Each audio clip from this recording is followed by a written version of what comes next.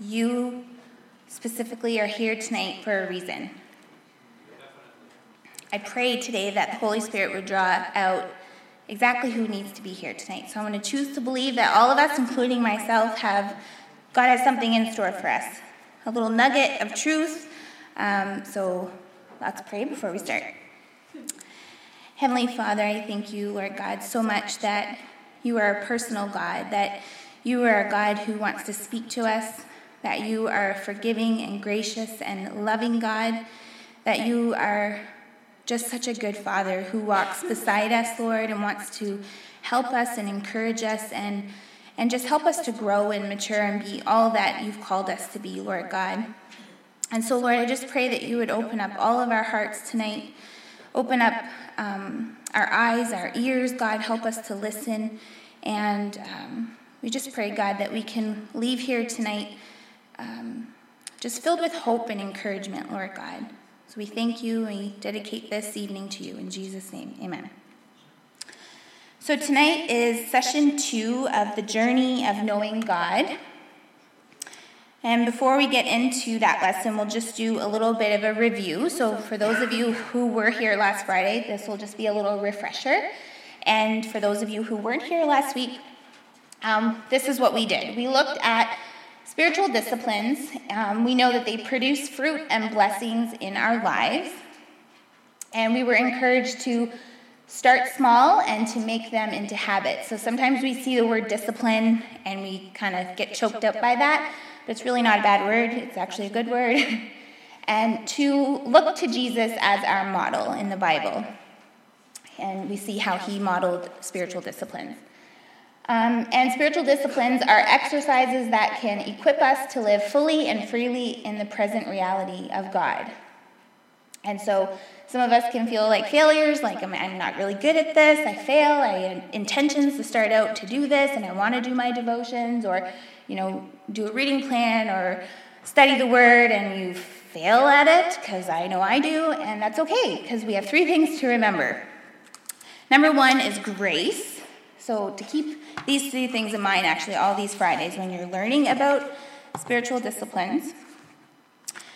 The work of grace is ultimately God living in us, and these tools are instruments that God is using to draw us nearer to that grace. Secondly, keep in mind your union with Christ. It's a sealed deal. He'll never leave you. He'll never forsake you. So even if you fail, just get back up. And thirdly, we're using effective tools. So what might work for somebody might not work for you. So it's about praying or even asking other believers, like, hey, what do you do? What's effective for you? Maybe I could try that. So just keep in mind, grace, your union with Christ, and we're trying to find effective tools that will work for each of us. And we can go to the next slide. We also broke up those spiritual disciplines into 2 categories, engagement and abstinence. And silence was one that we focused on last week that falls under the discipline of abstinence. So we know that God does want to speak to us. It's a relationship where not only does he want us to talk to him, but he also wants to speak to us. It's a conversation. And we were encouraged to quiet ourselves, remove distractions, to be intentional. And in those moments when it's really hard, because I have a hard time with that, even if it's 2 minutes, and I set my phone, my mind just wanders right away. So I did what Pastor Mona had suggested, and God had given me a scripture that day, so I wrote it down, and I just kept repeating it. So at least I'm focusing on that and not 10 million other things that have nothing to do with being silent or quiet. So for tonight, we're going to focus on 4 different spiritual disciplines. You guys have all heard these before. The first one is study. And the scripture we have here is 2 Timothy 3:16. So if you guys want to jot that down. Oh, I have handouts. They're right there. Sorry about that, guys. I don't know if there's more than 32, 4, 6, 8, 10, 12, 14, 16, 18, 20, 24. Oh, I think we should have enough. these are the questions you guys are going to look at in your small groups after, but you can jot your notes down on the back of it. So 2 Timothy 3:16 says, all scripture is breathed out by God and profitable for teaching, for reproof, for correction, and for training in righteousness. Of all the disciplines that we're going to look at over these 4 weeks of our journey of knowing God, this one is probably the most important one because it's based on the study of the Word of God. Only through the instruction of the Bible can we understand the ways and the will of God. The theology and practice of every spiritual discipline is rooted in Scripture. Without the study of God's Word, we cannot hope to grow spiritually, and I can attest to that. Because even for me personally, when I'm not in the Word, or even if Tyler's not in the Word, man, are we struggling. We still struggle, but I notice there's such a difference when we're both in the Word. And I've come to realize I can't let another person's relationship with God dictate my relationship with God. That's my journey. But I can see how the Word is alive and how it just changes everything. It really, truly transforms things and helps us to grow. Jesus knew Scripture better than anyone. As a boy, he amazed the teachers in the Jerusalem temple with his understanding. He quoted Scripture from memory when tempted in the wilderness, and he regularly quoted it in his teaching. He even began his ministry with a public reading from the book of Isaiah. Jesus embodies the Word. Today, the discipline of study may have many forms. Can you guys give me some ideas of what that looks like? What does study of the Word look like to you guys? Anybody? If you're going to study the Word, what does that entail? Pastor Mona. Well, for one thing, you can do contextually, which means you just look at the context of the whole chapter. Okay. And you are looking and you're examining what that whole chapter, or even if you want to go bigger, you examine what the book was written about, and then choose a chapter that really means something to you and ask the Lord to show you what that is all about. So you're digging deeper. The context. Right. So that would be one way of studying. Okay. So looking at the context, Chrissy? Sometimes it just can look like about a subject. Mm-hmm. It could be about grace, the grace of God, love of God, Mm-hmm. or anything that you struggle with, fear, or Yep. subjects. Anybody else? What does studying the Word of God look like to you? There's no right or wrong answer here, because Jen. Or just like going from like one book to the next and just kind of highlighting whatever God kind of, magnifies Mm-hmm. in that moment, and then that just kind of captures Your attention. your attention, and then you can show up meditate on for the week or whatever circumstances you're in, and just be God speaking to you through that Right. one verse that you highlighted. Mm-hmm. Those are great answers. So we can read the Bible in the physical book. So most of us have a physical copy of a Bible. If you don't have one, we'll get you one. You can also use your cell phone, your iPad, your computers as well. Or you can listen to it audibly, like with your headphones.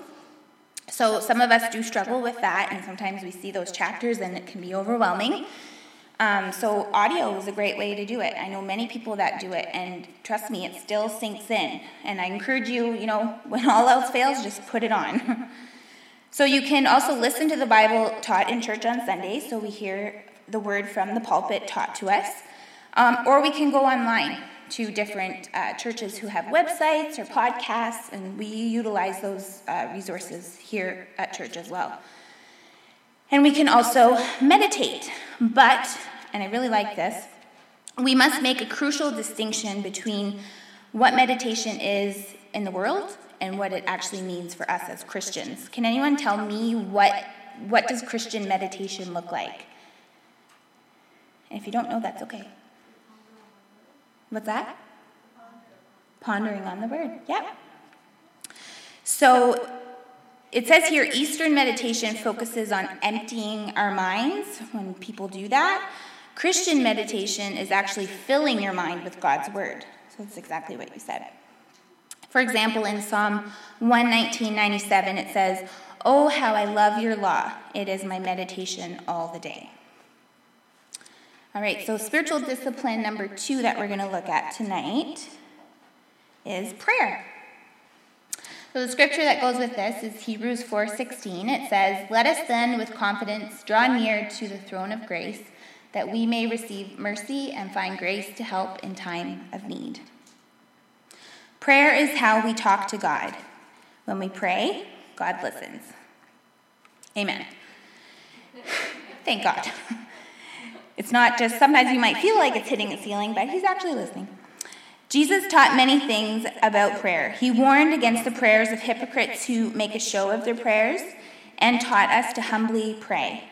God is a good father who delights in giving good gifts to his asking children.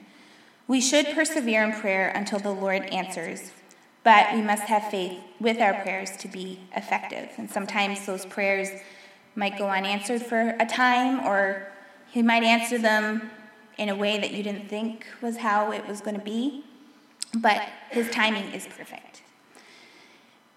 Jesus also modeled prayer for us in his actions. He frequently sought to get away from the crowds to pray in solitude and silence.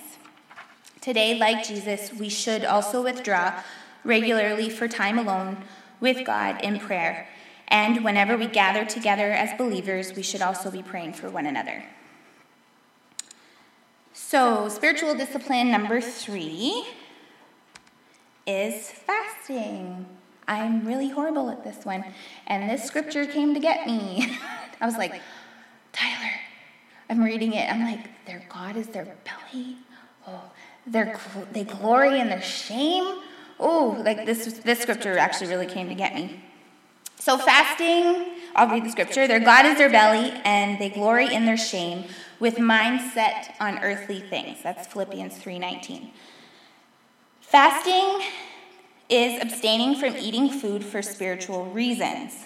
It is a focused time of spiritual dependence on God to sustain you, almost always accompanied by prayer. Can you fast other things besides food? Facebook. What are some other things that you guys have fasted in the past? Hockey? TV? Facebook? What else?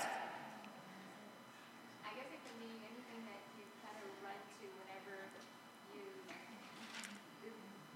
idol you run to instead of God whenever you feel fear, or, when you're very emotional, and instead of going to God with these things, you run to those things. So it could be anything. Sometimes it could be TV shows, it could be food. Chocolate. Yep. There's things that you kind of run to ease your pain kind of thing. That's where you notice where they're more than just food or their idols. Yeah. For me, it's YouTube and food. I'm like, get me some food and YouTube, and whew, I'm all set. But really, it's not. You're miserable in that place because the issue is still there when the food's gone and the show's over. Ben? For me, it's being busy all the time. Being busy. That's really, really hard to stop the wheel turning, take that time to drop.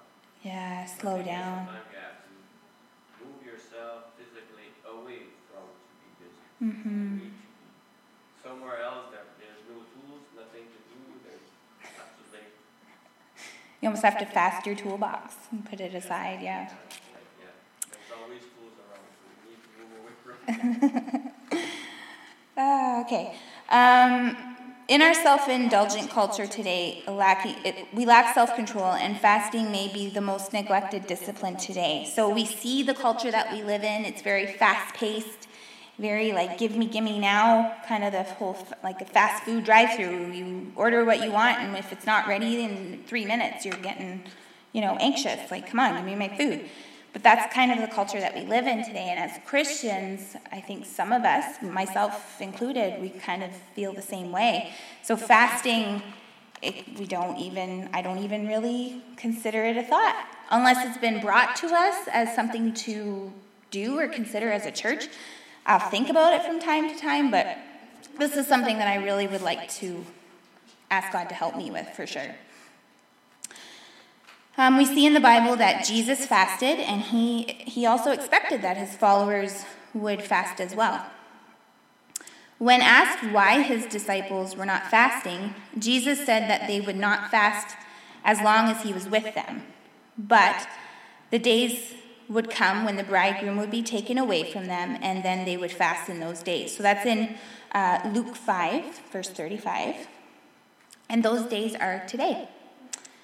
And we are waiting his return. So since there's no direct command on how to fast in Scripture, we are free to fast as the Holy Spirit leads us. So some of us may pray and ask the Holy Spirit, okay, what is distracting me? What idol am I running to? And it could be any of those things that we named, or something completely different as well. So in the Bible, the normal practice was abstaining from food, but they also didn't have, I'm sure there was things that distracted them as well, but I'm sure they didn't have all the social media that we have today, and the TV shows and all of that stuff. So definitely those things you should consider as well. So how long should we fast? That's a good question. Some people in the Bible fasted for 1 day, 1 night, 3 days, 7 days, 14 days, and even 40 days. So the length can obviously vary. Fasting gives us greater power and emphasis to our prayers and confessions as we depend on God. I really like this one-liner, so you guys might want to write this down.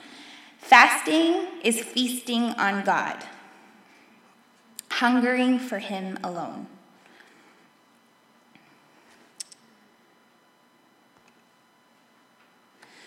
And spiritual discipline number 4 that we're going to look at is confession. Proverbs 28:13 says, "Whoever conceals his transgressions will not prosper, but he who confesses and forsakes them will obtain mercy." Confession is an admission of sin followed by repentance. Confession can be either private, so between you and God, personal, between you and a safe person, like a trusted friend as a believer, or public, between you and everyone. But while we are more open to the private confession, which is very important, many are terrified at the thought of personal or even public confession. And of all the spiritual disciplines, confession is the only one that Jesus did not practice. Can anybody tell me why? Never sinned. No sin. Amen. You guys are good. Since Jesus never sinned, he had no need to confess. However, Jesus is a critical part of our confession because without his atoning death and his resurrection on the cross, we wouldn't be able to even receive his forgiveness. Because of Jesus, the Bible says, if we confess our sins, he is faithful and just to forgive us our sins and to cleanse us from all unrighteousness. That's 1 John 1:9. And I think most of us here can attest to the fact that when you have that heavy weight of sin on your heart, that burden that's weighing you down, and you just need to get it out, and you run to God, but sometimes God is asking you to go to a trusted believer or go to a trusted friend, a pastor, somebody that you know is going to lead you to God, hopefully. And then there's some times where we've had people confess in front of everyone. It's whatever God's asking you to do. And I just, for me, know like that weight of the world that I would feel. I just feel so much better afterwards. So just an encouragement to you, if there is any hidden sin and you know the Holy Spirit wants you to share it with a trusted believer, I just encourage you to do so because you're going to feel a whole lot better afterwards. Today, private confession is taught in most churches, but we rarely hear personal and public confession instructed. While confessing our sins to God is of utmost importance, we may want to find, like I just said, a trusted believer to confess to for both support and accountability. Accountability can be the hard part, but that's that person that can get in the tunnel with you, walk alongside with you, keep you accountable, someone who loves you and will check in with you and really ask you those tough questions and say, hey, how you doing? You know, be that person who loves you enough to not let you stay in your darkness.